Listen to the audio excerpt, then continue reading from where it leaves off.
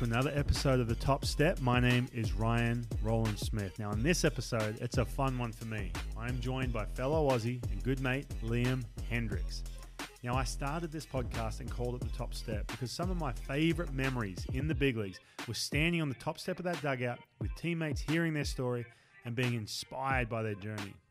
For Liam, that journey started just like me, a kid from Australia, and becoming one of only 34 players to make his Major League debut. He was only 22 when it happened with the Minnesota Twins, but like a lot of guys, he struggled to stick around at the big league level. Something had to change quick. He was designated for assignment 5 times in a span of 4 years. But in 2015, he was moved to the bullpen, and that's where his career went off. He went from being a AAA pitcher filling in on big league rosters to becoming the A's closer, a Major League All-Star. Oh, and by the way, found himself on the list of top 10 highest paid athletes in Australia. I hope you enjoy this episode as Liam Hendriks joins me on The Top Step. No matter what happens, Ryan Roland Smith has something to tell his grandkids right here. Here comes the 1-2 pitch to Junior now. The breaking ball, he struck him out. Yeah, that will be a story for the rest of his life as he strikes out Ken Griffey Jr. and the inning is over.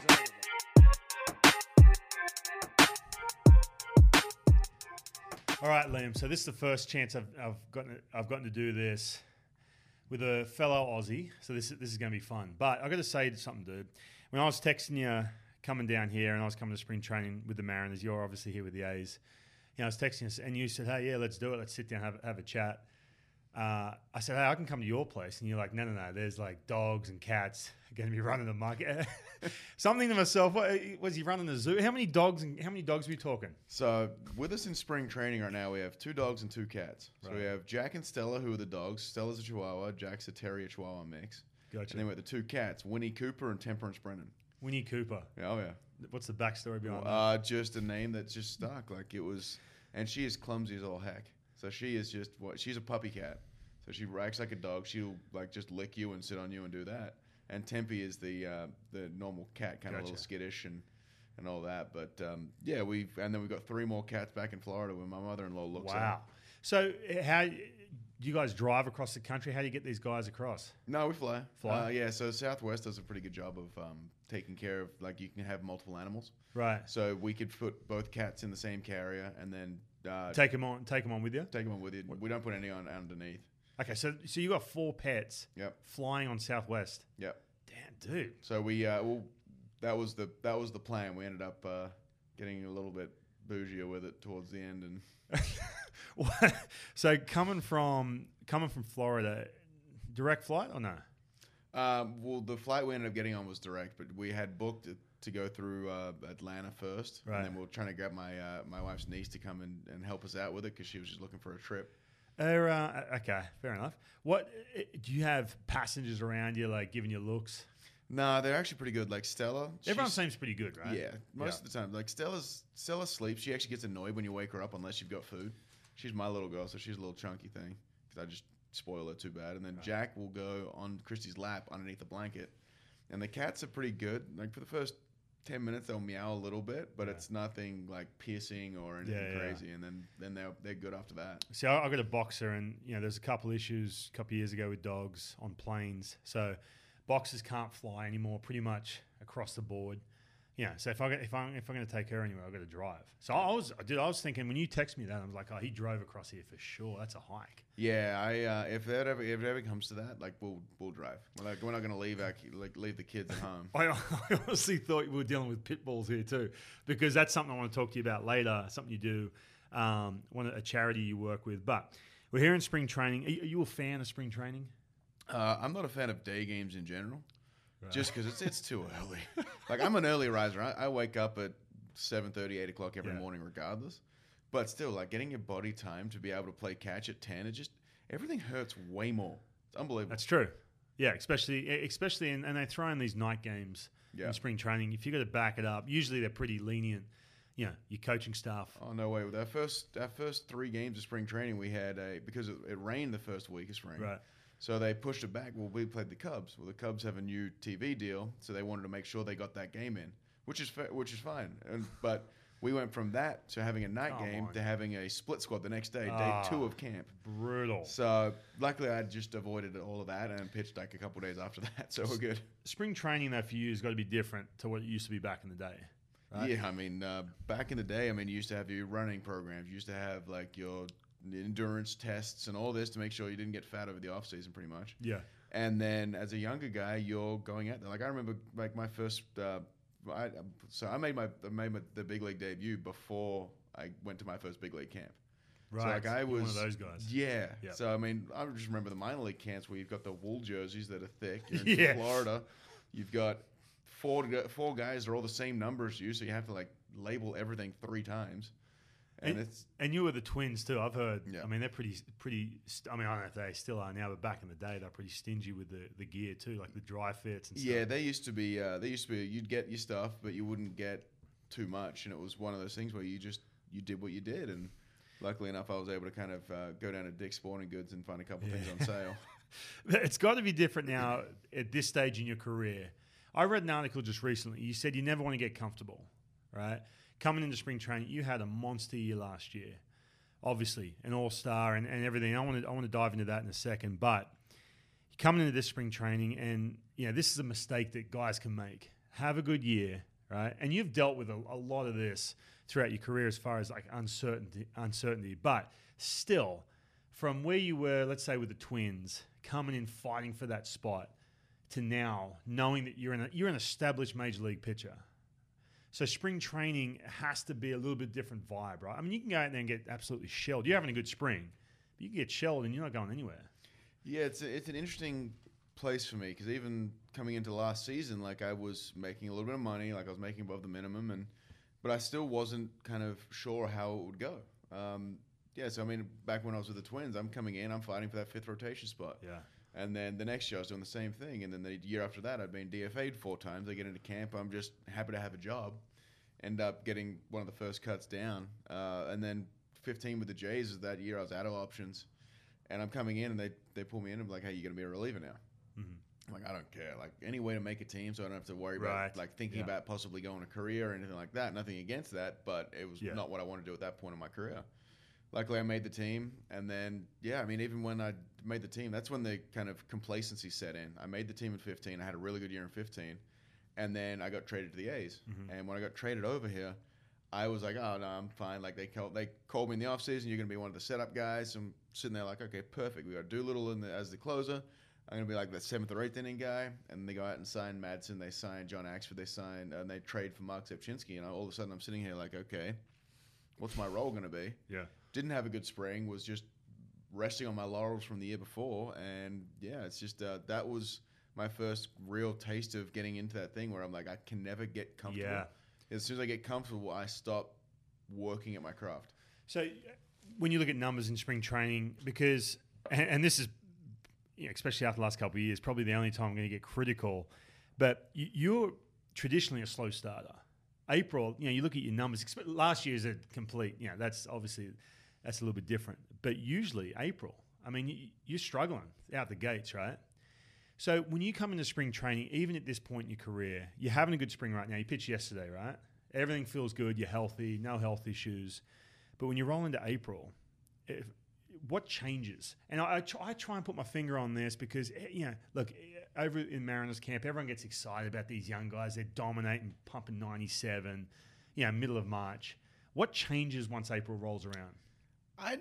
To be honest, I have no idea. Like this last year was the first year that I've actually had a decent April. And even then, I didn't feel great. Like I felt good in spring training. I felt fantastic in spring training. As soon as we got to Tokyo for the opening series last year, I kind of just didn't feel comfortable mechanically. And I don't know if it was the flight, I don't know what it was. But I went in there and all of a sudden I was able to get some decent results, luckily, but I still didn't feel comfortable. And then the previous years I'd been okay in spring training. I'm trying to feel everything out. And then it's almost like, okay, now the games matter. Like, okay, I can't just pump a 0 fastball right down the middle. I need to make sure it's on the outer little eighth. I need to make sure it's the perfect pitch. And as soon as I start doing perfect pitches, I mean, no one can do that. I mean, even Greg Maddux, he'll tell you, like, I wasn't that I was trying to make sure it was that inch off the plate or inch on the plate. I was trying to get it out there, and if it came back, it came back, and I just kind of worked that way. So right now, my theory on everything is split the plate in half. Inside, outside, that's it. You know, and I feel like, too, and this is why I'm bringing up April, because I feel when you look at your time in the big leagues, I feel like you started to have your struggles, not struggles, but your time of, you know, dealing with adversity and everything else once you got to the big leagues with the Twins. So I feel like you can get through April, have a bad month, and be resilient enough because of everything when you look at your career and, you know, because, and this is what I don't think people understand. Like nationally, everyone knows who you are now. I went down to those winter meetings and, oh yeah, Liam Hendriks, man, he was a star. No, he got robbed at the, you know, AL reliever of the year and all this talk. But I'm in the back of my mind, you know, you're Australian, man. I've watched you like a hawk since you first got to the big leagues. You weren't, those first couple of years, you weren't sticking around. You're doing well in AAA, got to the big leagues. So I feel like you have that ability to get through April because not many guys can, man. I was one of them. I have a bad April, I'm screwed for the rest of the year. I'm minor leagues, big leagues, wherever. Yeah, I think so. You look at my minor league numbers. Like I pretty much did really well in April. Like April got me called up a couple times, but as soon as I got to the big leagues, I just put too much pressure on myself. I'd sit there and be like, well, I can't afford to struggle because if I struggle right now, there's this guy chomping at my back trying to get called up. I mean, in the minor leagues, you didn't really have that. In the minor leagues, I was like, I don't know who this guy is. Here you go. Here's an 0 fastball. Here's whatever. Yeah. I never had to worry about who it was or anything because I was ignorant to the fact of who players were. As soon as I get to the big leagues, it was kind of one of those things where it's like, okay, well, this guy's made however much money. He's been in the big leagues for this long. I need to make sure that I can get this fastball away to him so he doesn't crush it. So you still have, you know, because I talked to other guys, you know, like Grant Balfour was one of my very, you know, really good friends. One thing, and everyone's different, man. Everyone's personality is completely different. I think with Grant, he has that attitude, I don't care who you are. But that takes time to build up, right? For you, when you're pitching, and you talk about, you know, when you see these guys come up, as opposed to when, you know, 2011, when you're a rookie, 22 years old. Now, you know, I'm Liam Hendriks. Like, it's a situation, dude, I'm going to throw this pitch, you ain't going to do anything with it. Is there some of that? I mean, or do you still have that respect when you see someone come up who's been in the big leagues for 10 years? Well, I mean, I respect them as players and as a person, but on the mound, no. No, gotcha. I started that. That was probably my biggest change last year, is going to that mindset of, right, you're a number up there. I don't care who you are. I don't care if you're Aaron Judge, whether you're like what your numbers off me in the past have been. I'm going to go out there and I'm going to prove that I'm better than you and I can get you out no matter what it is. Now, there's a little bit of a chip on my shoulder coming into this year because I gave up 5 homers last year, and of those 5 homers, I'm coming after. I think we will end up facing all of those teams. So I gave up. The first one I gave up was a grand slam to Alex Bregman on a curveball. It's the only hit I gave up on a curveball all year. Where was last that? year. Was that at Oakland? At Oakland. Okay, all right. So you can't. It was a 1-1 curveball right down the middle. On the drumming machine. No, it was a 1-1 curveball right down the middle. I mean, unfortunately, for me, I don't like giving up other people's runs. None of those runs were mine. The only run that was mine was Alex's, unfortunately, and that kind of irritated me. But then there was Brett Phillips with Kansas City. He got me. Eric Thames with Milwaukee. He got me. Mike Ford. Are these all significant home runs? Like game-changing home runs? So Brett Gardner hit me to tie the game. Mike Ford walked off the next one. Eric Thames, I think he tied the game with his. Bregman, they were up 4-0 and ended up being 8-0 after that. It was in the 4th inning, like it was earlier on in the year. Brett Phillips tied the game. Like most of them were game tying or anything like that. Because you're always, last couple of years, you've been in situations where the game is. Yeah, so it's just, but I also remember those because now I've got a chip on my shoulder. I've already caught up with Brett Phillips and been like, yeah, I'm like 9 times out of 10 you're missing that. And he goes, yeah, I know. Right. He goes, but I hit it and then I had to close my eyes because I was just like, I could feel you staring at me as I was running around the bases. And I love Brett. Like me and Brett had a core group at a Christian conference. Like we're pretty close, and he's one of those guys. But I mean, you remember certain things. You remember the guys who hit a big hit off you. You remember those, and now I've got a chip on my shoulder and making sure that doesn't happen again with those people. So, just going back, when you first came to the US, right? Rookie ball, 2007. I'm going to run some numbers by you in a second for Australians, right? We're both Australian. I want to stay on that topic for a little bit about how hard it is to do what you have done in these last couple of years. I'm going to get to that in a second. But you out of the gates, you're a pretty big prospect with the Twins. What do you think? Like when I'm talking, I mean, it's hard to define prospect as an international free agent signing. Mm-hmm. Like, so I came over from Australia. I got a decent bonus, but how much did you sign for? 170. Okay. So I mean, I got a decent bonus. It wasn't like a huge amount. It wasn't a small amount. I mean, it was. I think of what they say about sixth or seventh round, roughly. Yeah. So I mean, I came over. I didn't really have the pedigree that some of these guys who were first rounders going. I didn't have the data behind it, and nobody. This was before social media, so no one really knew who you were. Yeah. But for me, it was just coming over, and luckily enough, I had a good GCL. I had a really good extended. Whereas that was my first issue with it. I was like, they came in, we get our meeting, and like, okay, we're just going to take the best 25 to Elizabethton, no matter what happens.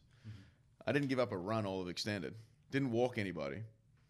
I gave up one run in extended. Didn't walk anybody through 20-something innings, and then I'm still sitting in the GCL. And I'm like, well, why even bother telling people this if it's not true? Yeah. But I was also 18, and like that's just how it was. I didn't realize that at the start. Came to that conclusion later on. Yeah, I'm about to get to when you got to that prospect status. I remember I was in rookie ball. Well, I was in extended spring, and it was my pitching coach said, "Look, if you're a starting pitcher, you're considered possibly being a prospect. If we're going to put you in the bullpen, you're not." He just flat out told us, and sure enough, we're looking at the, I guess we had like a list of who starters. I was in the bullpen, and I said to him, "Oh, what do I have to do to get a start here?" And I pitched really well, and he said, "It's not happening this year." Like they knew that before, the rookie ball season even started, right? I signed for $30,000, so I was earmarked for that non-prospect status right away. And then the next year they said, "Oh, hey, he throws 3 or 4 pitches, maybe he could start." So for you, once that rookie ball season was done, that's when you started slipping into that prospect status. Yeah, I mean, I didn't get kind of any prospect recognition until probably 2010. Because you're making your debut at 22. Yeah, 2007 was a good year where I had I think I had a 2.4 in the GCL, and then I missed all of 2008. I had spine surgery in September, so I missed that entire season. So like all of a sudden, I'm going back to square one. Next year, I go to Elizabethton, did okay in Elizabethton, had 3 starts there, got called up to Beloit, slept at the foot of James Beresford's bed on a duvet, and then I had 2 duvet covers over me, and then I did okay. I think I had like a 3.5, which is. I consider okay, but for me at the point, I was annoyed at. Yeah. And then 2010 was the year that I really kind of hit my stride. I started in Beloit, Wisconsin, and had like a low 1 as a start of that year. Get called up to high A, and the same thing. Like I think I was 4 outs away from the minor league ERA title that year. And that was kind of the year that vaulted me into kind of the prospect kind of statuses. But this is also before social media. I think maybe before that there may have been a chance, or I would have known about it a little bit more. Dude, I know back in the day you didn't know. I mean, you had to wait for Baseball America. I remember guys would get mad if their name was in Baseball America, or you'd have the old fellas that would come down and have like a book, like the Minnesota Twins, the Minnesota Twins like handbook or whatever it is, and if your name's not on that, you're like, well. They got to start looking at an off-season job. It's so different now because I mean the Mariners are filled with all these young dudes who are all they all know that they're high on the priority list already. Yeah, they know when they come to the clubhouse. The big league clubhouse, they walk in like they know that they're good. Yeah. So I'm going to run some numbers by you now. Again, like I said, we're both Australian, obviously. Now, when you signed, the year you signed was 2007. Yep. Right. 15 Australians signed that year. 15. Right. Now, out of that, in a 10-year span. Now, first of all, how many Twins signed when you signed with the Twins? Oh, I mean, I don't know that year how many there was. I know there was me. Beresford, technically, I don't think he counts as the 06 class. There was Jared Ecott, Taylor Rowe, Brad Tippett, Matt Williams was a year before. These are all guys in the organization. These are all guys with the Twins. So these are all guys that were in the GCL. I'm just running through the names that were in the GCL with us. Right. Elliot Biddle. It was half the team was Tim Australian. Atherton. Right? I mean, when we had an Australian dinner, we had to find someone who could afford to pay for the dinner. So we had there was a good 12, 13, 14 Australians just within the Twins like extended spring training, right? And so we all hung out. Like Jared Ecott was my first roommate. I was able to catch up with him a couple of years ago in Seattle when he flew over for his brother. I mean, you keep in contact with a lot of these guys as well, which is really cool. All right, so back to this. So again, 15 Australians that year, obviously not all with the Twins, but throughout different organisations. I'm going to run through a 10-year span. I was looking at this morning before I sat with it because I'm fascinated by some of the trajectories and stuff like that. So in 10-year span from 2001, 2010, 156 kids signed. Half of them didn't get a full season.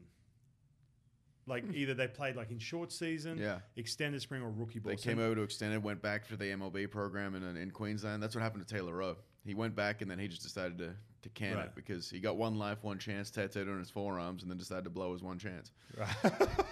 Right. Well, there you go. Lucky you got that. So this is a 10-year span. 156 dudes. 8 of them got to the big leagues in that 10-year span. Right. I'm not talking about I'm talking about the guys who signed. So going back to when you're, from a 17, 18, 19 up until a 22-year-old, when you burst on the scene with the Twins, what separated you, do you think? I mean, because you're around all these Australians. I'm talking Australians in general, even any kid who signs to play professional baseball. What separated you? To be honest, I think so a lot of the guys were position players. Like I kind of rocketed through the system in the fact that I didn't walk anybody. I threw a lot of strikes. I didn't really have great strikeout numbers or anything like that, but I just never put anybody on base. So, I'd give up my hits. I do this, but if it's a 3-1 count, I'm getting a ton of ground balls. I'm getting a ton of outs rather than walking a guy. I think that was the biggest, and that was also in the day and age of the Twins where if you're a right-hander who threw 92 with a good changeup and didn't walk anybody, they loved you. Yeah. And that was just in that situation where I was. I didn't walk anybody, and a lot of that was at that period where walks were the devil, and I was not really walking anybody, which is great. Like I think the year in 2010, I walked 12 guys in 100 and something innings, and that was just kind of that became my staple. Like I was getting ahead, and I wasn't walking anybody. Yeah, right. So, and you do need that moment, don't you? Like I mean, I think Australian kids and we've both been through this, but I think they go through these different phases. Like at first, they go play rookie ball or they sign. They get that fitted hat, it's still nice and fresh, and they feel pretty big time because they're part of an organization. All of a sudden, that grind sets in. And I don't care if you're Australian, whoever. The minor leagues is an absolute grind. And then all of a sudden, then you get to that moment where you're either it's going to happen or it just ain't. Yeah, right? I mean, I was pretty much like I never looked at the future too much when I was coming through the minor leagues. Like I came over to the GCL, I'm like, okay, I'm just going to enjoy this year. Went home, came back. Same thing. Like then I got hurt, and then it was kind of just sitting around. And I got really good at Call of Duty when I was hurt. I mean, that's just how you do. I was back to the hotel at like 9:30 in the morning, and the internet was great at the old Clarion in Fort Myers before. But then about 5 o'clock, everybody else would get home, and the internet went to absolute crap. So I'd have to get as many games as I could. And then it was just one of those things where I never thought about the next year because I never worried about it. Because if I start worrying about what's going to happen next year, and I did get extremely lucky with certain guys ahead of me getting hurt. Yeah. So like I was meant to in 2010 and 2011, I was meant to start back in high A, and then someone got hurt in double A, so I went up to double A, and was just able to put it together. And they say that the jump from high A to double A is one of the hardest jumps in baseball. I didn't really experience it too much. Like I ended up putting up a 2.7 in double A that year, and then got called up to triple A. Did okay, not great, and it was going into my protection year, and all of a sudden a starter went down to AAA, so I got called up there, and then a starter went down to the big leagues, and I don't think I was doing the best. I think they had to put me on the roster anyway, other than lose me. So they're like, oh, let's see how he goes. Gotcha. And then get my September call up in 2011 at the age of 22, and we've kind of been in a topsy-turvy role since then. Was there someone in the organization that you back then that you kind of leaned on, or your sponsor basically in the front office? I had a guy, my AA pitching coach, Brad Holman. Man, he got me into the Arizona 4 League. If it wasn't for him, there's no, because basically like, oh no, he's not going to play in the 4 League, and luckily someone got called up so they couldn't play in it. But he was my dude, man. I mean, he looked after me. Like he was that guy that said to me, I used to throw a slower curveball, and I had a pitcher coach saying, you throw that thing too slow, scrap it. I was like, oh man, that's kind of like my pitch. He goes, oh, if you go higher levels, you're not going to be able to get anyone out. He's like, no, dude, it's nasty. The speed differential, blah blah blah. He's like, no, it's not. That's big league. I'm like, that was that moment where I'm like, oh, okay, I'm slowly creeping into AA, AAA. He was my dude, man. Was there someone in the Twins organization or? I'm trying to think. Like there was some time. Like I can remember the pitching coach. I remember Ivan Arteaga from the GCL. Like I just remember there were certain things that he had told me about. Okay, like certain guys that just throw him a first pitch slider, just mix it in there every now and then. And then there was Gary Lucas in Beloit, Wisconsin, who was fantastic. He kind of mentally helped me out a little bit, just trying to get through the grind of being in Wisconsin. And then it was Steve Mintz, he actually was one of the managers in the ABL last year. He was my pitching coach in high A. He was the Oakland team. Gotcha. And then I get to Double A, and it was what was his name? It was one of the brothers, but he was great. He was great until every team in the league realized Stu Clyburn. He was great until everybody in the league realized that as soon as he had a mound visit, the next pitch was always a slider. That was just every time, every single time. But then I get we had some different pitching coaches throughout my AAA tenure, and we had Rick Anderson in the big leagues with the Twins. Where I wish if I could go back, that would be one thing. It would be I got to the big leagues at the age of 22. Mm-hmm. Don't try and change. Right. And as soon I had my first game, went 7 innings, gave up 3 runs against the White Sox, and all of a sudden I'm throwing my bullpen. He's like, okay, try this, try this, try this. Right. I wish I would have had the kind of wherewithal to be able to go to them and look, I'm comfortable where I'm at, or at least ask for a reasoning behind it. So I think I was, but you're 22 in the big leagues. You're 22, man. You have to be coachable. You have a choice. You have to be coachable. You have to listen. You have to do that. You have to be malleable.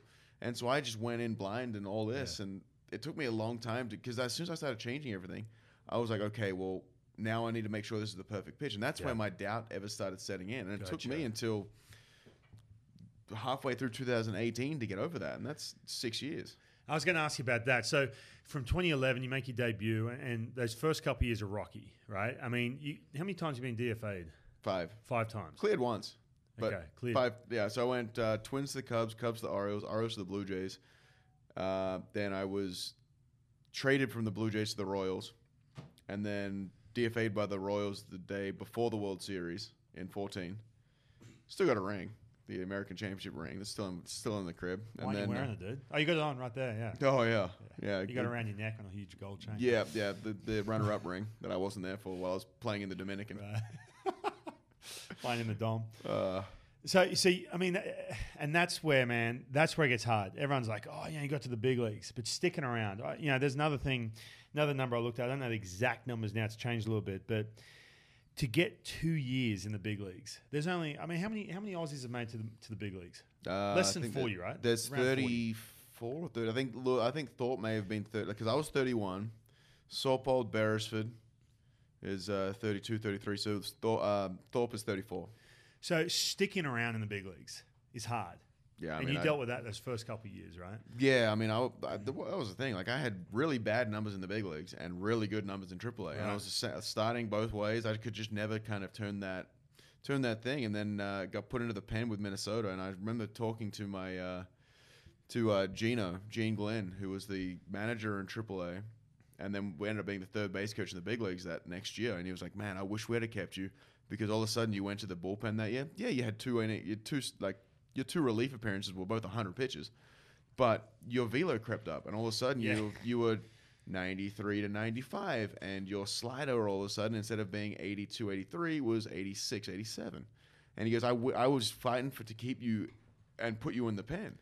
And then all of a sudden, I come back, and last year was the first year that 100 popped up across the video board. And that was against the Twins.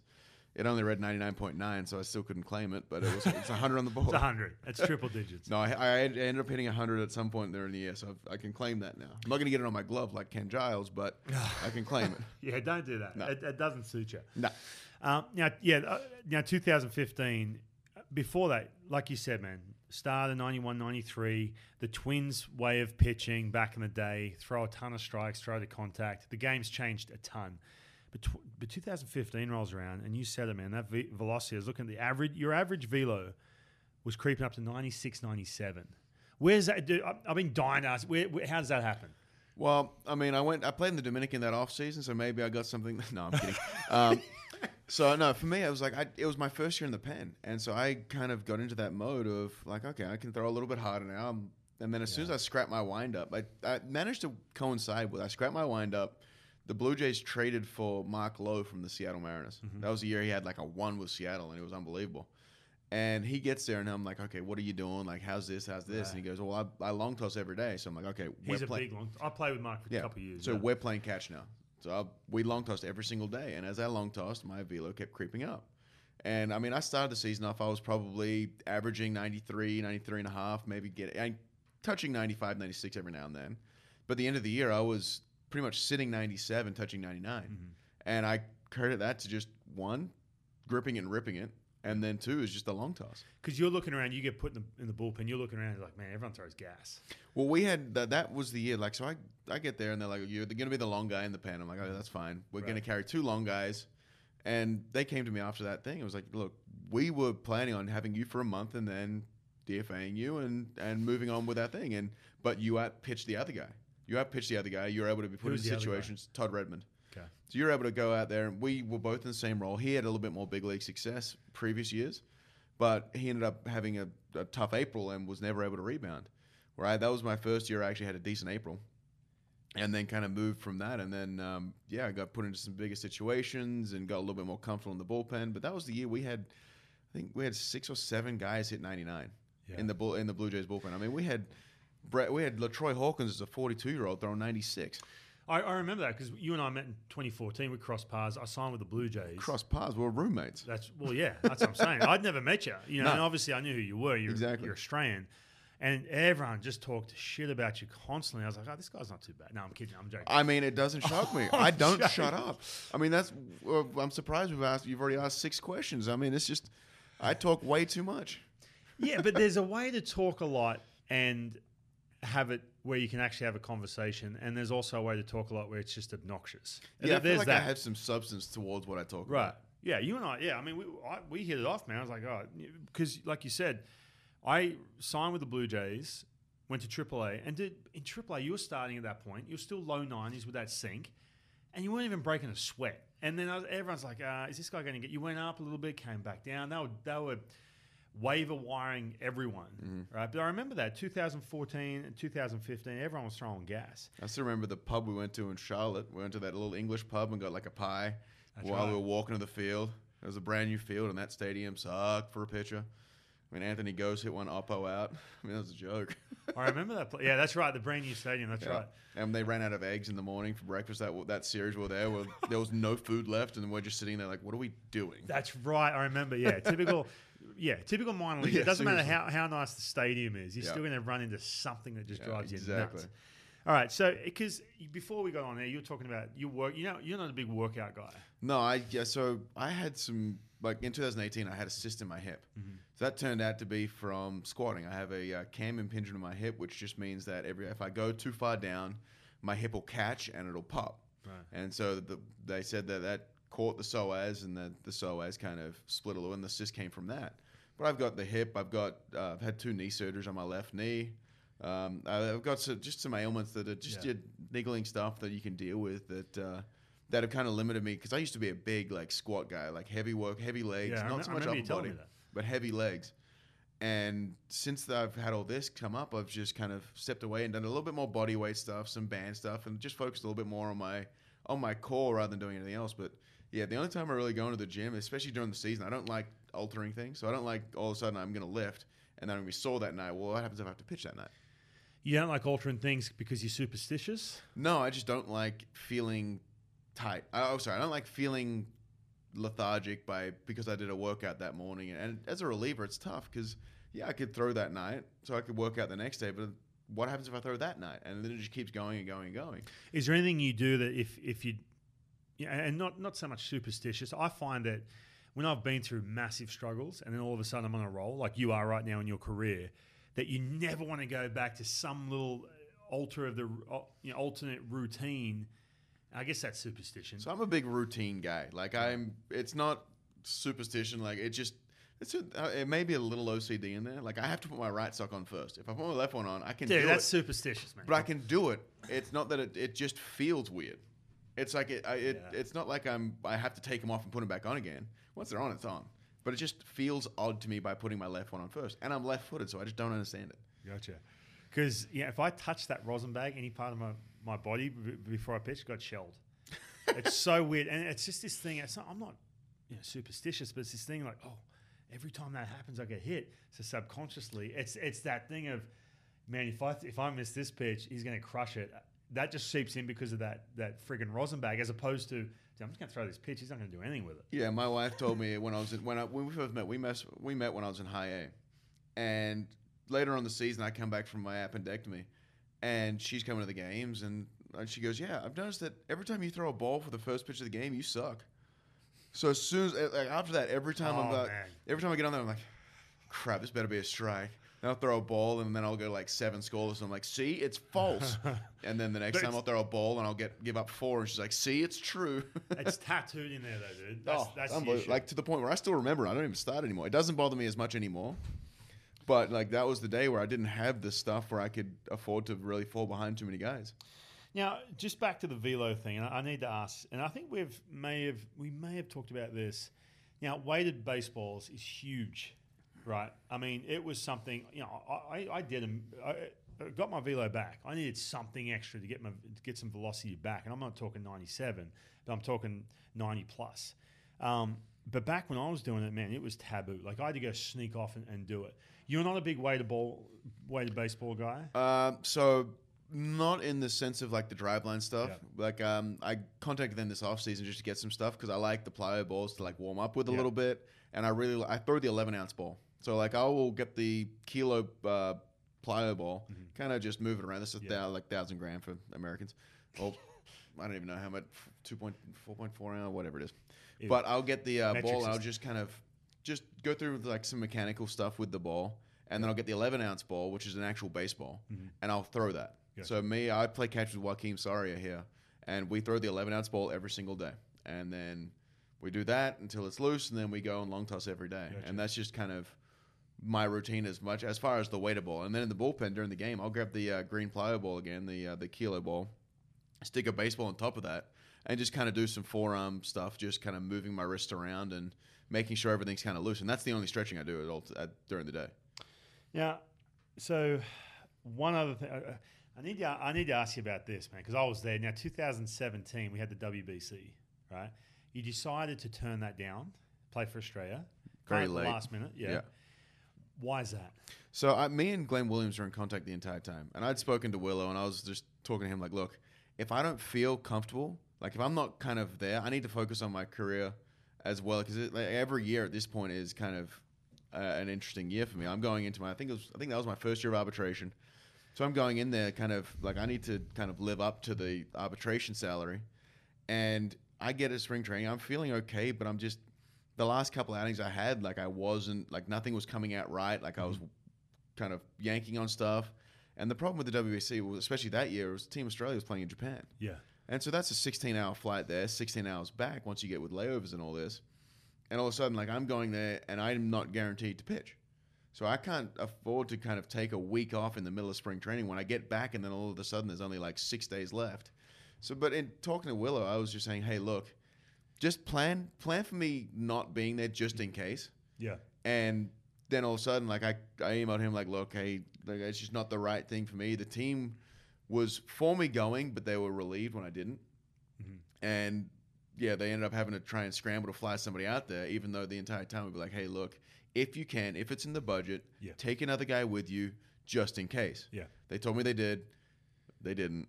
And then that all ended up happening. But it also gave a kid who was, 18 a chance to play in the World Baseball Classic, which, I mean, I got that chance in 2009 when I went. Right. I just wish, if the roles were flipped and it was in Mexico, like the 2009 one, I probably would have gone.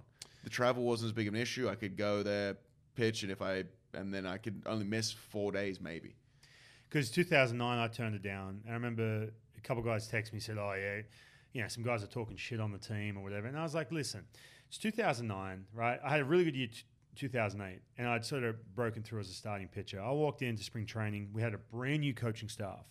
And day one, they kind of said, look, you got this WBC thing. I said, yeah, I'd like to go if it's an opportunity. And Major League Baseball basically says it's up to the player. The players' union says, if the player wants to go, they can go. They're free to go. But the writing was on the wall for me. The conversation was, look, you're not going to go because we want to see you pitch. We want to get to know you as a new staff, new GM, Right? Yeah. I was still a young dude back then. Well, at that point, especially as a starting pitcher, you need to get your innings built up. And if like you're going to the WC, you need to either be built up to 5 or 6 innings already, and that's in the middle of spring training where you're not quite at that point.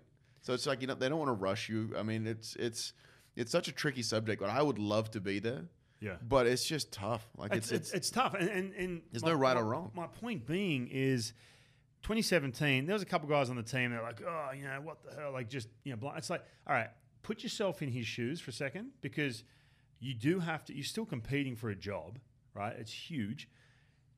And look, WBC is awesome, but you're talking about flying to Japan for 3 games, maybe throwing a couple innings, right? And it's. Again, it's a great thing to be a part of that team and everything else. But let's go big picture here for a second. That's why I just so you know, I had your back when we were talking about it. I was like, "Are you kidding?" I don't blame him. Are you don't leave spring training right now. He's going to make a friggin' team. Like now that I'm thinking even more on it, was the fact of that was 2016. I ended up getting hurt. I ended up having a tricep strain. Yeah. And before that, I had like a 7, and after that, I had the sub 2. Right. And so all of a sudden, I'm moving into a possibility of if I have a good spring training right now, I'm moving into the chance of being that solidified setup guy who all of a sudden, if I get however many holds or if I get all of this, that can completely change the trajectory of my career. Right. And I didn't really think of it along those lines at the time, but it was just one of those things where I'm not comfortable. I need to make sure that I think about my career first. And if it works in, or if it's not too detrimental, I can do the WBC. And you know what? I mean, the guys who had been in that situation, they all got it. They're like, yeah, I mean, are you kidding? Like, I'm not mad. I totally get it. But some guys, whether it's a jealousy thing or it's something where they've never been in that situation, your arbitration year, that's when you really establish yourself. I remember for me that year, I got in my head massively, because that's a year where A, you can make a ton of money, and B, you start calling the shots. I did the same thing. Like I'm going in there, I'm like, okay, like I still remember there was a story that Mark Zipchinski told me of a former guy he played with the Indians that would count how many saves he would need or holds he would need to get to a certain dollar amount throughout the course of the season. That's dangerous. I started to get a little bit onto that. Yeah. Luckily, he yanked me out of that. Like me and Mark are still extremely close. Like he yanked me out of that, and I was able to get away from kind of holds and innings and strikeouts and all this in terms of dollars. Like to the point where I had no idea. Like I was talking to like Blake Triner last year. I was like, this is in September. He's like, oh, so how much you think you can get an album? I'm like, I don't care. There's still 2 weeks left to go in the season. But this is something like he's a very methodical person, and it works for him because that's just the way he operates in day-to-day life. Where me, I am very blase and need to kind of not know what's going on tomorrow or this afternoon. Like, if I know what time I have to be somewhere, that's all I need to know. Right. That's probably why you are suited for the bullpen as well. Without a doubt. Yeah. There's that. I mean, all I need to do is sit out there, and then I'm not surprised when the phone rings. Dude, I was the same way, man. I had to, as a starting pitcher, I had to take that mentality into starting. Like, I'd wake up in the morning and be like, oh, I've got to conserve energy all day. And the minute if we're on the road, just walk around the city. I love just go to a city, walk around. Yeah. Like, Seattle's a great city to just wander. Yeah. It's fantastic. Yeah. Plus, one of my favorite steakhouses ever was the Metropolitan Grill. Oh, yeah. Oh. Yeah, it's decent. Oh. Decent. Now, speaking of that, now I've got to ask you a couple things on that. We're talking, 2017. Now, your career's kind of hit that whole new level recently, right? You're now a Major League All-Star, which, first of all, congrats. Only, you're the 3rd Australian to ever do that, right? It's an amazing accomplishment. Do you think people back in Australia, where you're from, whether it be Perth or nationally back in Australia, understand the magnitude of that? No, God, not at all. I mean, I was really, really confused because I've gone over been talking to my wife and some of the guys over here about it. Like, yeah, you go to Australia, no one knows what baseball is. They don't really recognize you. And of course, the first couple days we're back in Perth, I go down to the local IGA and a guy's like, "Hey, are you Liam Hendriks?" I'm like, "Oh, wow!" Like seriously? It turned out that I had done a coaching clinic with his son. Oh, nice. And his son had just kind of kept up with it a little bit more, and then that's how they and it was like 2 minutes from my house. So does that bother you at all? And I mean, not that you like, oh, you want to go home and be famous or anything like that. Oh, God, no. But it's something, and I'm going to dive into a little bit more of what you've done and where you kind of rank with other Australian athletes in a second. But it's look, I'm going to be honest, it bugged me sometimes, man, because I would go home, even in the not so much in the baseball community, but outside it. Because in the baseball community, I go back in January, do camps and stuff with Next Gen Baseball, and I talk about all the kids know who you are. Yeah. It's awesome. That's what I'm saying. 5 years ago, not with you in particular, but Australian players, like, oh, do you know Grant Balfour? Who? Yeah. It's like, no, come on, man. You're Australian. You're 12 years old. You need to know who that is. Luckily, Australian baseball, it's not the biggest community in the world, but it's a very, very tight-knit community. Right. And it's just with the day and age of social media, the day and age of... So, and it also helped with this. So, bring up Grant. If you didn't know who Grant was, luckily, when I had my opportunity to go to an All-Star game, his name was thrown around a lot. Yeah. So some of these young guys are getting introduced to guys back in the day who were able to kind of pave the way for guys like me now. Yeah. And it's just anytime an Australian does anything, it brings back all the old stuff. And it brought up Dave Nielsen when he was the All-Star. Yeah. And then stuff like that. So it brings up a bunch of old names that kind of get thrown around. And then all of a sudden, people if they're anything like me, they research them and they like to know everything about it. And that's just the way it goes. Definitely has changed the last couple of years. Kids have access now. Go on YouTube it's just one of these things, man. Because I used to go home and say, oh, yeah, playing the big leagues, or I played in the big leagues, whatever. Like, oh, cool, awesome. You're a sportsman, right? Typical, oh, you're a sport. You're a batter or a bowler. Yeah, yeah. But then I say, oh, hey, by the way, I went to the Olympics back in 2004. Like, oh, you're an Olympian? Yeah. And we both know, man, and a lot of people know that to get to the big leagues is way harder than playing baseball at the Olympics, right? I mean, right now there's only 6 teams going to the Olympics this year, so I mean, that it may be on par with just if your country gets there, it's not as difficult to make the team. Yeah, but getting your country to the Olympics is damn near impossible. I mean, Team Israel's going this year. Yeah, with a couple of my actually really close friends, and Danny Valencia, he's going this year, and they've been flying him from Florida to Israel to practice. It's unreal, man. I mean, we can't, and Team Australia can't get any funding whatsoever. And don't get me wrong, going to the Olympics was top three memories for me, dude. And I wear it proudly. Trust me, it was an amazing experience. But there is those times where I'm like, I want you to know, if you're not in this baseball circle, that playing in the major leagues is really tough. Playing the Olympics, it's awesome, but it's not like swimmers and who are winning medals and stuff. Well, you look at it in this terms, okay, there's been 34 Australians to ever make the big leagues. Mm-hmm. There's 25 that go to the Olympics every time, right? Yeah, theoretically. Yeah, and now I need to ask you this too, man. I got to touch on this. Now at the All-Star game, there was the Oakland A's were doing a big ad. They put it back in Australia. Now, can you do the honors, mate? Oakland's slogan is "Rooted in Oakland." Yep. Now, I can empathize here a little bit. I work for Root Sports. Yeah. Anytime if I go on social media, say, "Oh yeah," and it says Root Sports I cop it, mate. From my buddies back in Newcastle, especially, it's like Root Sports. Oh, you work for Root Sports. Can you tell the listeners what does "rooted" mean back in Australia? So, the way they came up with the slogan for Rooted in Oakland is the oak tree is with tree roots. And it's we're trying to... No, I'm talking about... No, I know, but I'm just getting to... There's a little backstory, but I'm just getting to the point where, they got to the point of rooted because they were trying to prove, because of the other teams leaving Oakland, they wanted to show that they've got their roots there, we're not leaving. It's an awesome slogan. Yeah, so they came up with Rooted in Oakland. Well, I told them in April when they came up with this, I'm like, you know what Rooted in Oakland means in Australia, right? It pretty much means you had sex in Oakland. In much more colorful terms. They're like, what? I'm like, yeah. So I told the president, Dave Cavill. Dave Cavill loved it. Absolutely loved it. He's like, that's great. So they came to, when I made the All-Star game, they're like, okay, we're doing a full-page spread in the West Australian. And do you want it to include Rooted in Oakland? And I'm sitting there, I'm like, I'm like, no, let's do it. Because you know what? That's going to get more press than anything else. That's going to get more. It's going to get more press on that. Dude, you're smart. And so with baseball trying to gain a little bit more popularity in Australia, I'm like, no, let's do it. Yeah. Because you know what? It's not a term in Australia where it may have negative connotations, but it's not a term where everyone's going to be up in arms and aghast and all this. Right. Yep. So it kind of gained a little bit of awareness. So I had a bunch of people asking me about it. I had a bunch of this, like, were you aware? Like, of course I was aware of what it was. I told them, let's go ahead and do it. Because you know what? It's going to gain as much press as we can from this. Yeah. Because I remember that. And I just thought it was funny because, my boss, when I got done playing, I started, getting into broadcasting and when it used to be Fox Sports Northwest and they switched it, the branding was Root Sports.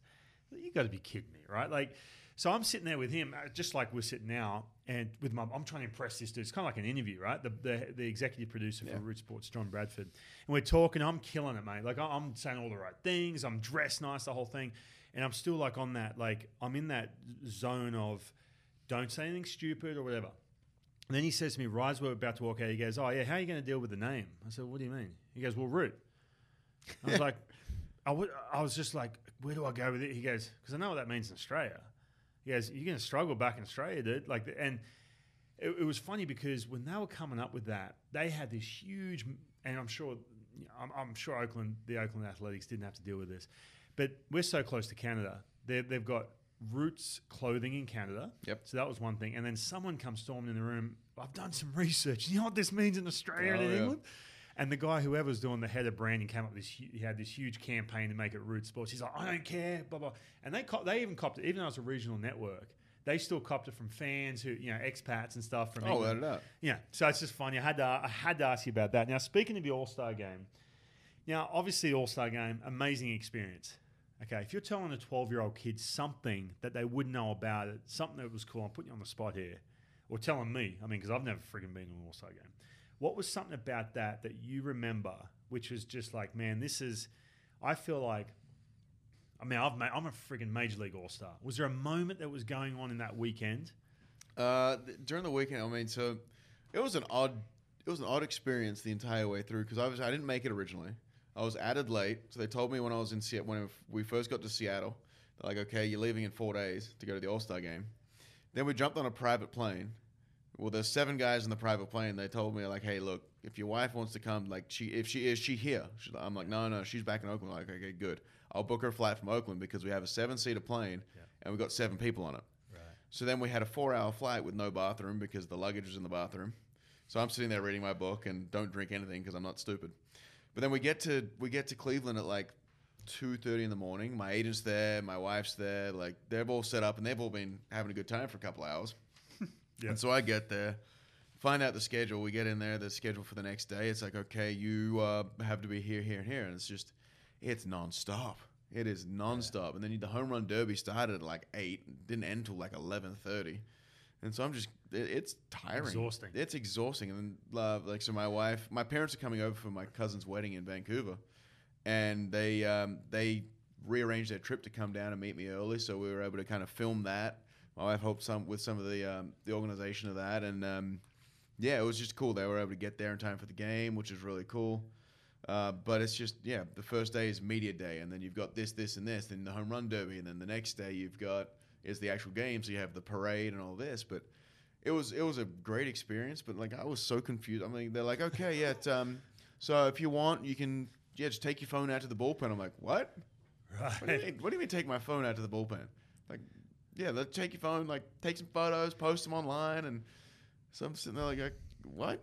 And I have my heat maps up for the guys I'm facing. So I use a scouting report from a different guy. He's called Into the Blue.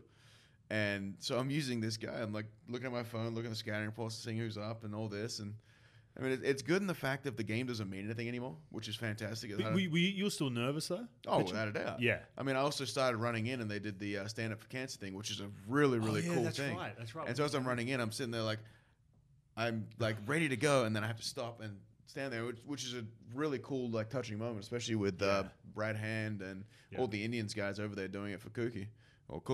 Yeah. But it's it was such a cool experience. And then I got Lindor behind me, who's mic'd up the entire time talking. I'm like, who's he talking to?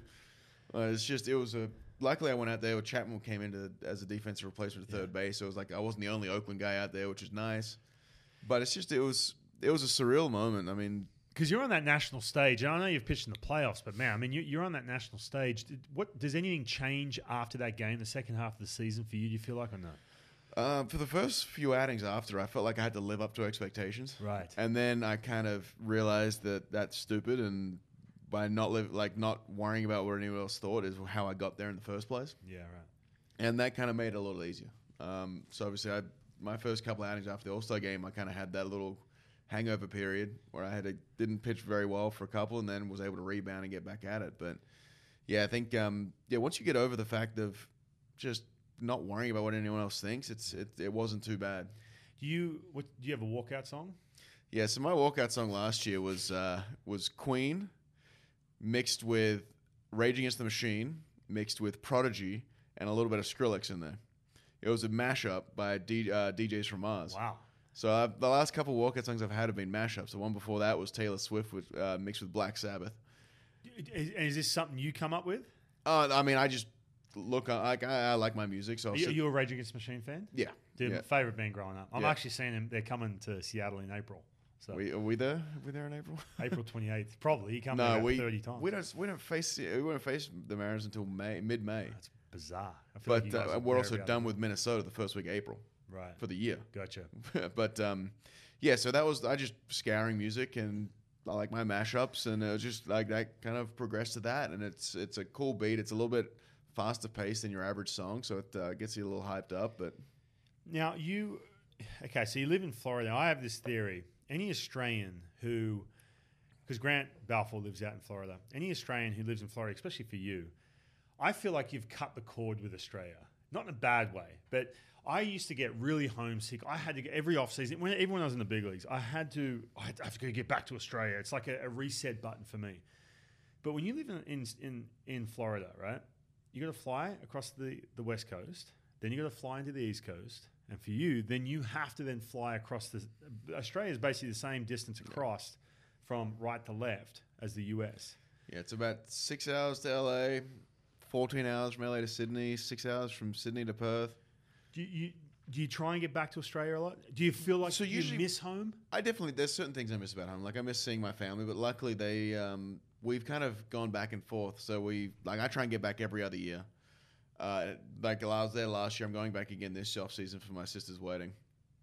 But it's one of those things where we try and get over every other year, and they try and come to us every other year. So luckily, I'm able to see my family. I'm able to see kind of that. But going home, I mean, there's nothing better than just going home and getting a nice meat pie and just kind of hanging out. And it's a cool experience just going back and doing that. But yeah, getting to Florida, it's definitely more of a trek than your average. But I mean, at the end of the day, it's the same thing getting from Perth to anywhere else. So it's never been as drastic for me because like I came over with the twins. Mm-hmm. You're flying to Florida every offseason. Yeah, flying. It's just Florida to Perth, and I get screwed out of that a lot. But yeah, I mean, rookie ball for me, even years after that, I used to cross off days on a calendar because I was that. Maybe I was soft. I don't know. I was just really homesick. I was 18 when I first came over, so I was ready to expand. I was ready to sow my wild oats and run around and do what I could as an 18-year-old in the States with an Australian accent. Yeah, no, I was. Yeah. Well, hey, I was still 8. I was 18 when I came over. It was still like, oh, I miss home. Yeah, I got not that bad. Some dudes just straight up quit, man. Yeah, they can't. I got lucky in the fact of the twins. So the twins had 15 Australians. Yeah. So that makes everything so much easier. And then as a few years into it, you get your American friends, you get the guys you hang out with a lot bit. And then as the Australians kind of started, unfortunately, dropping off a little bit, you stick with the guys that you've been on the team with. Mm-hmm. And I advanced a little bit quicker than some of the other Aussies. Like I got to a point where I got to low A, and Jimmy Beresford was already there. And then I went to high A before he got there, and then I went to double A, and then I had no Australians. Was there any bitterness amongst the Australian crew? Not amongst the Australians. There was a Dutch guy who kept getting real bitter because we were similar. Like we both pitched in the GCL, did well. We both went to Elizabeth in the next year. We both went to low A, and then we're in high A. And it was one of those things where every time I'd have there would be an opening, it would be like, oh, okay, it's between us two, and I kind of got that opportunity every time. Right. And I think there was a little bitterness from him, but not really with the Australians because at that point there wasn't really many Australian starting pitchers anymore. So like Tippett came over, he was originally a starter and then moved to the pen. Jared Eco went straight into the pen straight away. Gotcha. So there wasn't really any Aussie starters. So it's like there was no competition between us because I was the only guy who was starting. Right. Now, do you keep updated? Do you stay up to date with footy as far as AFL, cricket, or any of that kind of stuff, even though you live over here? Yeah. I'm asking for a reason, by the way. I've got my Willow account where I keep up with the cricket. I've got my Aussie Rules fantasy stuff. You're better than me. So I do. I have my Aussie Rules fantasy. Like one of my really close friends back in Perth, I asked him like, "Hey, do you guys have a fantasy league?" He's like, "Yeah, well, my buddy's been trying to get me into it," and he goes, "Well, I'm forcing you into it now, so you got to get me in." And so we've been doing that. This is the second year doing that, and I keep up with the Kangaroos a lot. So I get my Watch AFL pass that I watch it all on, and yeah. And the reason I asked this is I went back 2004 14, the year you and I ran into each other. I started the year with the D-backs, went back to Sydney for the opening series. And, I was getting all this, media attention because I'm Australian. Yeah. I'm with the D-backs, whatever. And they're asking me, like, oh, who do you follow? This, and I'm like, I don't follow cricket or footy's too hard when I'm in the States. It was just kind of this, and it was this blank stare. And then it was written up like that I was no longer Australian and all this kind of, and I was like, oh man. So after that, I was like, I have to join a tipping comp or something. I have to stay with it. I felt bad because I was like, I didn't mean like that. It's freaking hard, man, when you're over here. It drives my wife insane of the amount of sports I actually watch. So I'm a huge hockey fan. I'm a big Montreal Canadiens fan.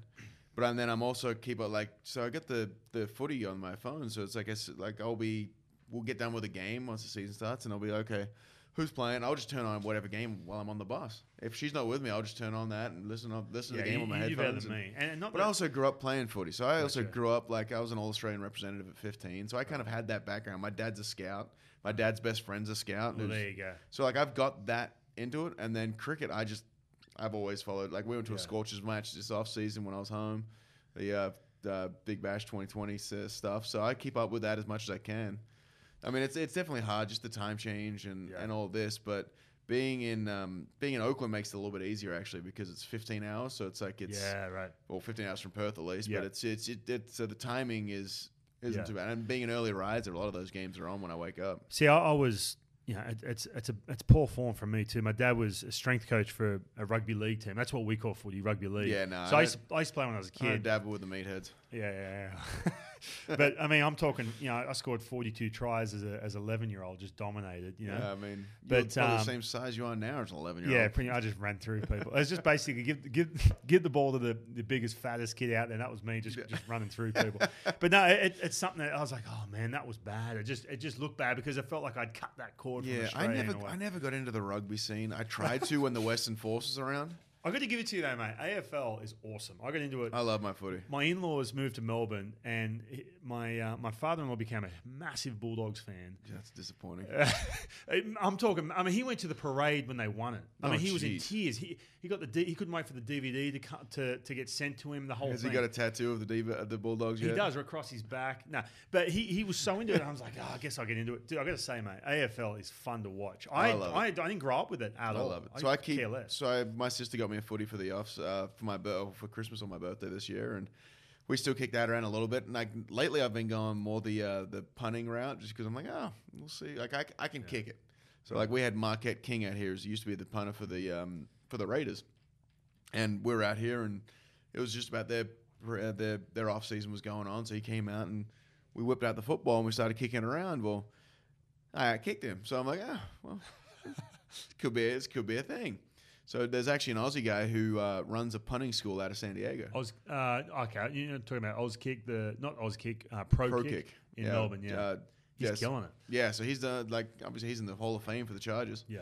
So I'd love to head out there and just see, because my biggest issue with punting is my consistency. Right. I can kick it a long way, but if I just need to get work on it, dude. That downtime. So I need to try and catch up with Wishnowski in the Bay Area now that he's the 49ers punter.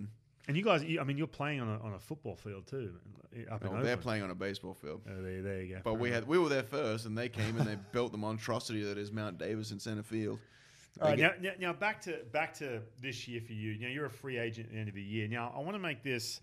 We talked about getting recognition back in Australia. You are making $5.3 million this year. Yeah. Right. Which in Australian dollars before taxes.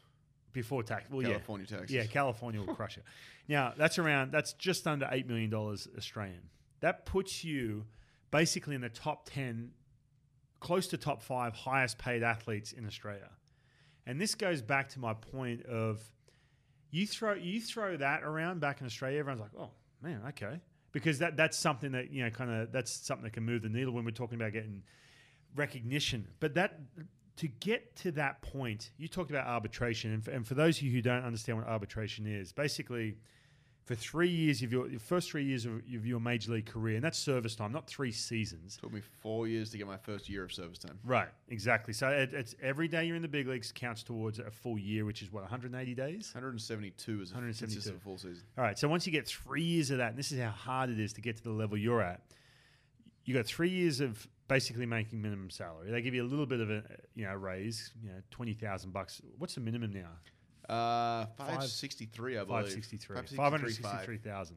So you got 3 years of that. Then the next 3 years, you're arbitration eligible, meaning that you come up with a number, the team comes up with a number, you have to meet the middle at some point. Otherwise, you go to a third party, an arbitrator, and they figure it out. That's and a weird purely situation. Statistical. Like there's no like he's a good empathy here teammate, and there. yeah. There's nothing like that. Like it's just purely based on your statistics, and you can get really screwed just in the fact of if someone before you really was like, it could have been someone before you who had very similar numbers to you, took a deal a lot lower than they should have, right. and it screws you that next year. Right. And it's something that if you don't meet in the middle and you do go to an arbitrator, they basically award. So let's say the Oakland A's, let's say they offer you $3 million. And you say, no, I'm worth $6 million. And you go crazy on the amount, and they say, we'll see in arbitration. Mm-hmm. It's basically like a court case to say. So the midpoint will be $4.5 million right there. So if it's $4.5 million and 1 cent, they side with the player. So there's no like, okay, well, you're worth 4.5. Well, let's just do 4.5. If you go to a hearing, it is whichever side makes the best case, that's what side they owe. So I could make 3 or I could make 6. Like it's crazy. Josh Hader this year. Yeah. He went a lot higher than he probably should have, but he went that because he's trying to work for the guys for next time that come up and have similar numbers than him, that they're able to kind of establish that new kind of standard. Mm-hmm. Fortunately, he wasn't able to win it, but it was one of those things where he's trying to push the envelope to get guys paid earlier and quicker. Yeah, and if you risk it, if you go too high, and first of all, the team will just say, sorry, we're not going to meet you in the middle because we'll get you at arbitration. There's no way you have a case to make it that high. The other thing, though, if you somehow win it when you're that high, it can affect your relationship with that team or what happens because they're like, dude, we just can't afford you at this value, especially if you have a bad April. Trevor Bauer. I mean, he went to a hearing his first 2 years, won both of them. After the second time, so the arbitrators can be fired by either side at any point. So after his second win, MLB walked in there and said, "Yep, you 3 are done. You're fired. The arbitrators, you're gone." And so then they got new guys in for the rest of the cases, and that was just that's unilateral. They're allowed to do both sides. Like if the PA wanted to, the Players Association wanted to, they could do the same thing. So back to the fact that you're making $5.3 million, which is a ton of money, right? So it's a lot of money. It's life-altering money. You go on your Instagram account. You're not out there buying flashy shit, cars and everything else. What do you do with that money? I mean, I may have splurged for my 30th birthday and I bought a Range Rover for myself, but that was also once I've been established for a little bit, and it was my 30th birthday. So I was but you're not banking up 3 cars in the driveway. Oh, God, no. Getting ridiculous. My wife and I we'd like to think we're kind of fiscally smart. So we bought a house. We bought a house that if I lost my job that next day, we could afford to pay the mortgage. Mm-hmm. We bought cars where, like, obviously mine's a little bit more expensive, but we bought cars that we know that we can afford to pay off, and we have a plan. Like I go into every season thinking that this could be my last year. So if this is my last year, we're gonna have everything paid off, house, cars, everything like that is completely paid off. And my wife has 2 master's degrees, so she can go back. She can get a job relatively easy in the fields she wants to, and hopefully if that ever comes to it. But we're banking the fact that we want to leave the game with no debt. And so we're going to be in a situation where whatever we have, we can survive off of very, very little while doing all that. So that's been our kind of goal with spending. Like I'm a dreamer. I always go on that, we should buy a house here and flip it and do this and that and this and this. And she kind of brings me back down to earth. Same way when she gets into her mind about buying a boat, then I bring her back down to earth because who needs a bloody boat? Yeah, they're expensive. But you just said this could be my last year. You still have that scar tissue in that head of yours because of everything you've gone through in your career. Not only that, but I have to, because if I start thinking, okay, well, I've got another 6 years in this game, like, who knows? Like, the only way that I can guarantee that I've got more money coming in is by getting to free agency and signing a multi-year deal. And that's the only way that anything is guaranteed. So for me, it's like I bank every year as it could be my last year, because I've played with guys who legitimately have been out of baseball after having a really good year. Do you ever think about life after baseball once you're done? A little bit. That's why I keep punting. You just never know if that could be a viable backup. But we always think about that. It's something that we always plan on. Like, it's just where we bought a house, where we do this. It's having those things where I don't want to be house poor. I don't want to have to worry about what we're going to do to eat after this. So I always think about it. Like I plan on being a stay-at-home dad until I get my citizenship, and then I can go back into the workforce. And regardless of anything, if it's a forced retirement, if it's like I can't find a job, or if I just decide to retire, I'm not the sort of person that can just sit on the couch and do nothing. It's not in. I feel like, and I've seen a bunch. I guarantee you've seen this too. There's guys like, oh yeah, once I'm done playing, they've made tons of cash. Like, I'm just going to sit and play golf every day. Mm-hmm. But if you have been so wired to be so competitive, work your ass off, and strive, you're going to find yourself back in something where you need to be productive. Mike Sweeney told me that once. I was 27 years old, and he said, look, man, because I had the University of Phoenix. Remember that online degree thing? And it's free just to go listen to it. And he goes, you going into that? And I thought I was big time. You know? So I don't need that. He goes, no, go listen to it. He said, and he gave me this whole lecture about, dude, it doesn't matter if you make $100 million in this game, you're going to have to be productive regardless how much money you got in the bank. There's going to be something a couple of years out that you're going to want to do. Yeah, I mean, not that you have to think about that now. No, obviously. But I sow the seeds into people's minds. I'd love to go into broadcasting. I mean, you've paved the way a little bit for an Aussie guy in America with doing stuff like that. But any chance I get an interview, like I did an MLB Network thing. Like, hey, as soon as I retire, I'm going to give you guys a call, and I'll be jumping on and doing what I can, because it's just. I'm not the sort of person who can just relax and do absolutely nothing. No. It's just not in my personality. And plus, there's a lot better ways to spend 5 hours a day than playing golf. Right. So that's like maybe once I retire, I might dabble into that a little bit. But you're not a golfer? Used to be, but as a reliever, I couldn't get into it. It's too much of a game of failure, and I just would break everything. So. And the other thing is too, I mean, your wife's got to be around as sitting at home. You know, that starts to wear a little thin too. Yeah, I mean, if you're not being productive, or you're not we doing lost about kids. 2 weeks into the off season. Then she's like, "When's the season start again?" Yeah. But she has her own business, so she runs an online clothing store, which keeps her busy as well. And it's just one of those things where we both people that need to stay. We need to continue to do things.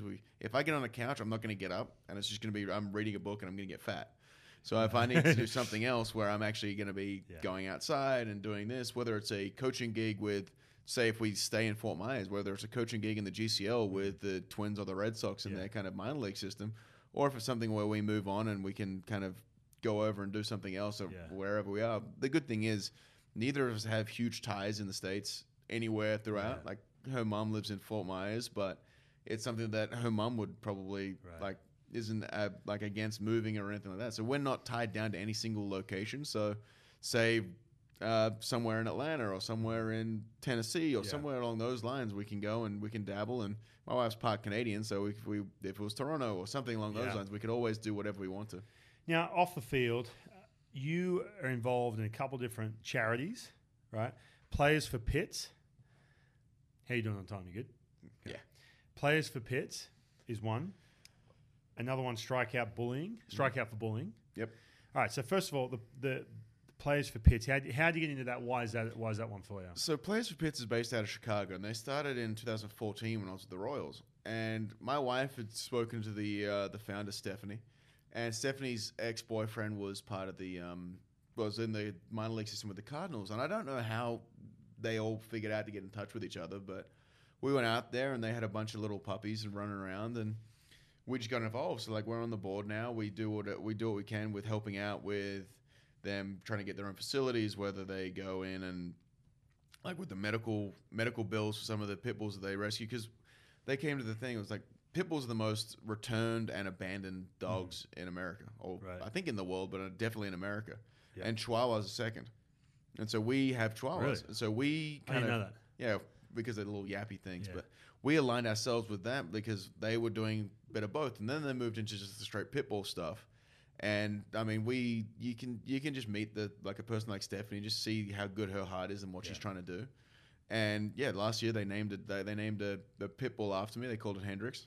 It's about a 95-pound pit bull that it looks menacing as all heck, but all it wants to do is better looking than you though. Oh, without a doubt. All it wants to do is just jump on you and lick you, which is kind of like me a little bit, I guess. But so we went out. Luckily, last year we had a week in Chicago. So we had 3 against the Cubs. They had a day off, and then 3 against the White Sox. Mm-hmm. And so on that day off, we went down to a park, and we brought some of the dogs out. We did a little PSA with them, and it's just something that they do. They do such good work. They're surrounded by good people that they're able to kind of continue on with the what their like kind of mission goal. And what about the Strikeout for Bullying? So Strikeout Bullying, we partnered with. I made sure It's Strikeout Bullying. Strikeout Bullying. Okay. So we with a backwards K as well, just in case you want to add that in there. But we did our own shirts with Strikeout Bullying, but we partnered with a company called Stand for the Silent. And Stand for the Silent is a couple of parents that they went through, their son was being bullied in high school, or in school, sorry, at the age of 13, and he retaliated one time, and when he got retaliated, he ended up getting suspended. And so he was suspended for 3 days, and on that third day, he ended up committing suicide. And so his parents kind of forged this Stand for the Silent in making sure that they raise awareness. So we partnered with them. We did our Strikeout Bullying campaign throughout Oakland, and now we're running with them, and everything kind of goes towards them. But we're also dealing with the Oakland Boys and Girls Club, because it's just something that you can get it into their system that, okay, cyberbullying, it happens to anybody, like whether you're an athlete, an actress, in school or anything. There's other people that deal with it, and there's no shame in reaching out to somebody for help. Dude, the cyberbullying's out of control, man. I've got a sister. She's 13 in those first couple years of high school, and it's crazy. Like you just go on her account and not that she's getting crushed bullying or anything like that, but you go on, you just see the pressure these kids are under, man. It's unbelievable. So my wife's niece, she posts a thing, and and it's like 20 minutes after she posted it, if she doesn't have a certain amount of likes, she deletes it. I can only imagine, and she's one of the more popular girls at her school, and so it's just the pressure of that. But I was in school, I was an in-betweener. That's what I like to call myself. I was an in-betweener. I was not part of the cool group. I was not part of the rest of them. Like I just didn't have my own identity in high school. Luckily enough for Australia, with me specifically, like I played football, and the group of guys I had around football were great. The group of guys I had around baseball were fantastic. Yeah. They were different club ball teams, so I was able to kind of expand off. But yeah, I dealt with bullying. Like I went and saw a therapist when I was in high school. Like it's something that I am very open about talking about. Yeah.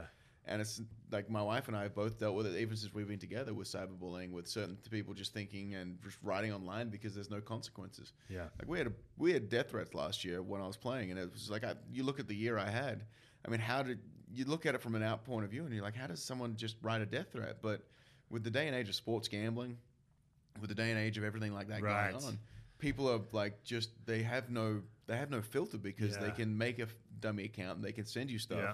And then there's no repercussions. So hopefully there's some repercussions coming that can kind of avert this kind of crisis and move it on. But the biggest thing we deal with is making sure kids know that there are avenues that you can go and vent and just have that person, like have that adult, have just a friend who you can go and talk to, just making sure you're not in your own head, because there's no shame in talking to anybody about anything.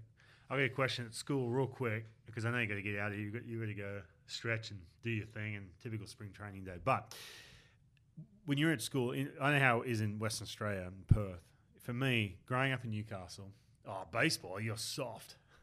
It wasn't a situation where it was a big, heavy bullying situation where I was like, oh man, I'm really affected by it. It's just part of life. I talk to kids now; that's still the same way. Was that for you too? Well, I had because you played footy as well, so you had footy, that. Okay, you had that validation. So I signed. I signed for 170. I wasn't even the best baseballer in my high school. Mm-hmm. So we had a guy called Jason Smith who ended up signing for 350, who was part of the cool group, part of everything like that. Oh, that helps. That helped a lot. But I was always in his shadow. So like, so you're trying to do what Jason does, right? I'm like, and it was never him. He was a great guy. It was never him. It was never like, it was just that way. And even when we played, like I played football, like high school sports, we didn't really have anything. There was a couple times where we came second in the state, but we had a baseball carnival for one year when I was in high school. We had 3 guys that had played baseball before on the team. It was me, Jason, and a guy called Michael Dempsey. We came second in the state, and that was and the team we lost to had D. San Miguel, Adam Korcher, a bunch of Australian representatives. It was not a baseball school, but it was South Fremantle, which is semi a baseball school. Gotcha. They had batting cages on property and all this. Oh wow! Oh yeah, it's big time for us. That's big time in Australia. So that was where we also practiced during the winter. My trips to get to practice were bus from high school to the train station, get off in the city, get on another train to Fremantle, get off that train, get on a bus, and then get on another bus to get to practice. I'd leave school at like 3:15. I'd get to practice about 5:30. That was my almost 3 times a Gotcha. week Yeah, before I got my license. I had to drive 2 hours to Sydney. Yeah. I grew up, like Newcastle. You've never been to Newcastle, I take it. Well, you're missing out. But anyway, it definitely wasn't a baseball school. No one played baseball. Me and one of my best mates to this day, Luke Bryan, we played baseball same year at school. I think I've heard some of his music. Yeah, that guy, yeah. He wishes. But, it's so funny. We'd go to school and, like, I think we had a situation where the year prior to that, there was one guy who was involved in softball, right? Like a teacher. So he's like, if you're going to play baseball, if we're going to have a school baseball team, you have to play on the softball team. We're like, okay. So the year before that, they actually played the softball game just on a patch of grass at the school. Luke copped it, mate. Like anyone who was involved in baseball at that school or somewhat, like, look at these, like just copped it. This is back in the 90s too. Oh, yeah. So it was bad. But anyway, so I was an in-between. I wasn't a popular kid. I wasn't a good enough surfer. I didn't play rugby. Yeah, I never dabbled in surfing. Yeah. I never and that's the thing. High school sports isn't as big in Australia as it is over here. So it's just like you do everything for your club. Like I remember I had to leave clubs with Korean Cats because they didn't have an under 14 Division 1 team. Right. Because each team has like 3 divisions. So like they didn't have a Division 1 team because they just didn't have enough people. So I had to leave to go to another club, and that's where I kind of went to Wanneroo, and them dealing with Kevin Hooker. Yeah. So I was dealing with Kev. He was the coach at that point. Like I keep up with Kev actually a lot. He's still scouting out there and does all that. But it's cool. Like just the amount of guys you meet that you keep in contact with in Australian baseball is huge. Yeah. No, and being back there more doing these camps and different things, bringing kids over to get them into colleges and stuff like that. You reconnect. Trent Olchin and myself have reconnected with the community back there. You guys reach out to me all the time if you guys are in an area. So we've had you, two or three times yeah, now? Dude, Got you out? by the way, thank you. Those kids never forget that. We're basically it's easy. Just texting you, having the ability to text you and say, hey, man, we're going to Australian group of 13-year-olds or whoever. And then you've got you, Blake Trinan, Chris Davis, down. Like every time you guys come over, kids. I make sure like there's a certain amount of guys that I make sure to come over and say hello to the boys. And I mean, it's like for whatever reason, it seems to be LA. Every time we play the Angels, there's a group of Australian kids. Well, because we have a trip. So that like goes to LA. we caught up with you, and then the next series or like last year, we caught up with a different group of Australians that I had no idea who they were.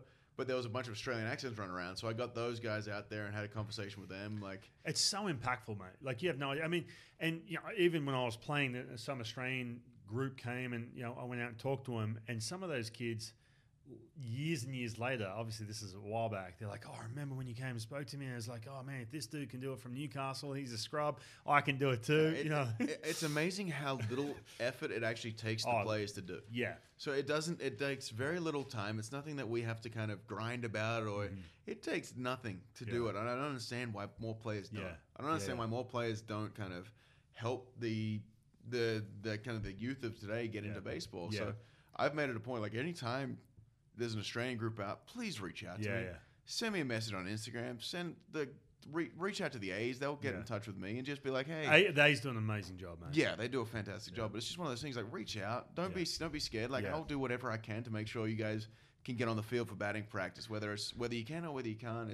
But I'll make sure to always come out and say hello. And so if you heard that, baseball fans back in Australia, if you and your family are coming to watch the Oakland A's, you can stay at Liam's apartment or his house. Well, his huge mansion. I did run into somebody at Disney World in LA last year, and then got him out to the game the next day. Oh, there you go. I was wearing my Heat hat. He had a Blue Sox hat on. The ambassador. I love it. I mean, it's one of those things. Like Australians take care of Australians. That's just how it goes sure. in any sport, in any kind of realm. Like I went to the Chamber of Commerce with the Australia Day Gala, the American Australia kind of Chamber of Commerce, and the amount of people that we have an Australian Heritage Night with the A's this year. It's April 14th, so we've got all the Australian guys coming out for that. I'm giving them a playlist of Australian music to play. Speaking of, and I'll finish with this. I know you got to go. Looking after Australians, you've got to come to the Kangaroo and Kiwi Aussie pub when you're in Seattle. I have to take Brad, who owns the place. The place is awesome. There's a nice little community of Australians there, and they're awesome. And it's so funny because they can hang out, have a beer after work, like that typical Australian culture. But we are going there. You mentioned meat pie. They have amazing meat pies, dude. So I don't drink at all, which is I'm like the worst. No, that's fine. You don't have to. All right, we're going May 11th. May 11th, it's on. May 11th. Kangaroo and Kiwi. Yeah, that's what we have an off day in Seattle, so we'll go that day. all catch up there on the 12th or the 13th for lunch. And I mean, they've got it's awesome. One bum. Grant Balfour walked in there, his head exploded. He loved it with all the Aussie stuff. It's not like the Outback. Yeah. I mean, this is like dead set. Brad is as Aussie as it gets. Would you ever go to the Great Australian Bakery in Scottsdale? Yes, I have been there. That's right. But they just it's gone now. I don't know what happened, if the guy moved or what. So I was bummed because that's right next to where I'm staying down here. So I used to go there at least once a week, get a pie, and do it that way. But I've been looking out for the next place, to the point where I don't know if I ever fulfilled the order or anything like that, but ordering some 420s and getting them shipped over here and in the plastic. Oh, my Mrs. Max! I went. Best pie I ever had. It was 6 o'clock in the morning because we got into Sydney from Hawaii at like 8 o'clock at night. There was no flights from Sydney to Perth left, so we flew out at like 6 o'clock the next morning. I crushed 3 pies at the airport that morning. I think I averaged at least a pie a day for the first 10 days I was there. It was hopefully it was organic, gluten free, because you're sticking with that diet because you're a professional athlete. But no, that's a good effort. 3 of them. A bunch of that and a bunch of lemon, lime, and bitters. Because it's all the stuff you can't get in the States. I crave. Smash it, yeah. But it's also it's unbelievable. I ate that many pies and I lost weight in Australia, just the way the food's prepared. So you haven't cut the cord to Australia. That's good. But oh no. But Liam, mate, this has been fun. I know you got work to do this afternoon, and it's been fun, man. I look forward to seeing a big, huge 2020 heading into that free agent year. Appreciate it, mate. Thanks for having me. Awesome.